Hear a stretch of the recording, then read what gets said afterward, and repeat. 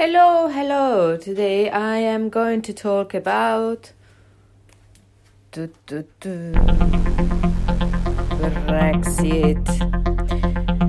Now, if you're a foreigner like me living in the UK, you might find this topic stressful and a bit dooming, or if you are half of the voters who voted against the Brexit deal.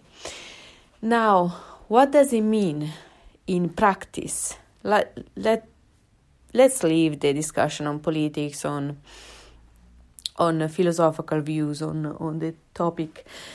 Now, personally, I have noticed that before I was the exotic foreigner.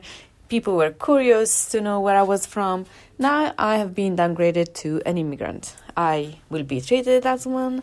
I will need to put on the documents that I have a temporary visa, which will last only 5 years. So it's going to affect also bank loans, work, and other aspects, which are still, the effects of the Brexit are still to be known. Anyway, what do you need to do if you are a continental European living here? Or if you're Irish, whatever. I mean, if you're European and you are living here, and if you want to keep living here or you want to keep the option open, what do you need to do? First of all, if you have an Android phone, download the Brexit app. It's an app that allows you to upload your passport picture or ID, and then you need to take a short video that will last like 2 seconds where they approve that is you, the same person as the document. It's a new system that they have also to check in the newest banks that you can open from your phone. So it's safe and secure. Your video is not going to end up in some dodgy places, but it's safe and secure with the government website. Now, once you have done these checks, then you can log in from your computer or from your phone and answer some questions. If you have lived in the UK for 5 continuous years, then you have all the right to apply for a permanent settlement. How do they consider 5 years continuously? Great question, I hear you asking. Basically, you need to have lived every year at least 6 months plus 1 day. So 183 days a year, I guess, which proves that this was your main country.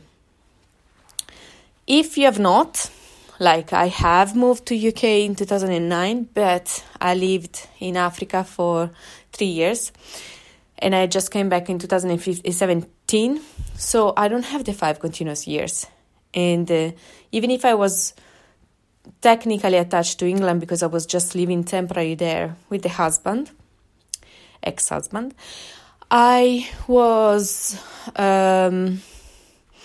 we were paying taxes in UK and everything, but the problem was that the bank know where you are at all times. I will log in. I never use my card in Uganda. I will log in from Uganda, so my bank knew I was there. So there is no way you can cheat. So don't do that. Plus, they might do cross-checks, I guess, with airports and stuff. So be honest. If you have not been here 5 continuous years, just say so. Nobody's going to kick you out. Just get that pre-settlement status and see if you get approved. I got approved. They say between 5 and a month, 5 days and a month, and I got approved after 6 or 7 days. So they're quite fast. You have time till June 2021, so you have a year and a half to apply. But as always, don't leave things for the last minute. Just get it out of the way. If you want to live here or you want to have the option open, it's free to do. It's going to take half an hour, maybe an hour of your time. Do it today or do it in the next week. Just do it and they get it out of the way. In case things get bad and we get problems, we can always go back to home. So just do it. It's an option. It's an open door, no? How do you know if you have the right to stay for pre-settled status or which kind of status? Go on Gov.uk and they really explain very well what to do and everything. And if you don't know, just fill the form and they will let you know. Best of luck. I wish all of you who want to stay here I wish you the best of luck to stay.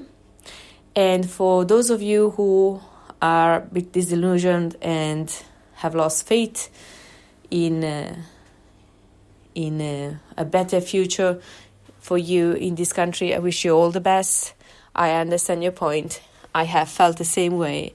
At some points I've felt like I should give up and just go home.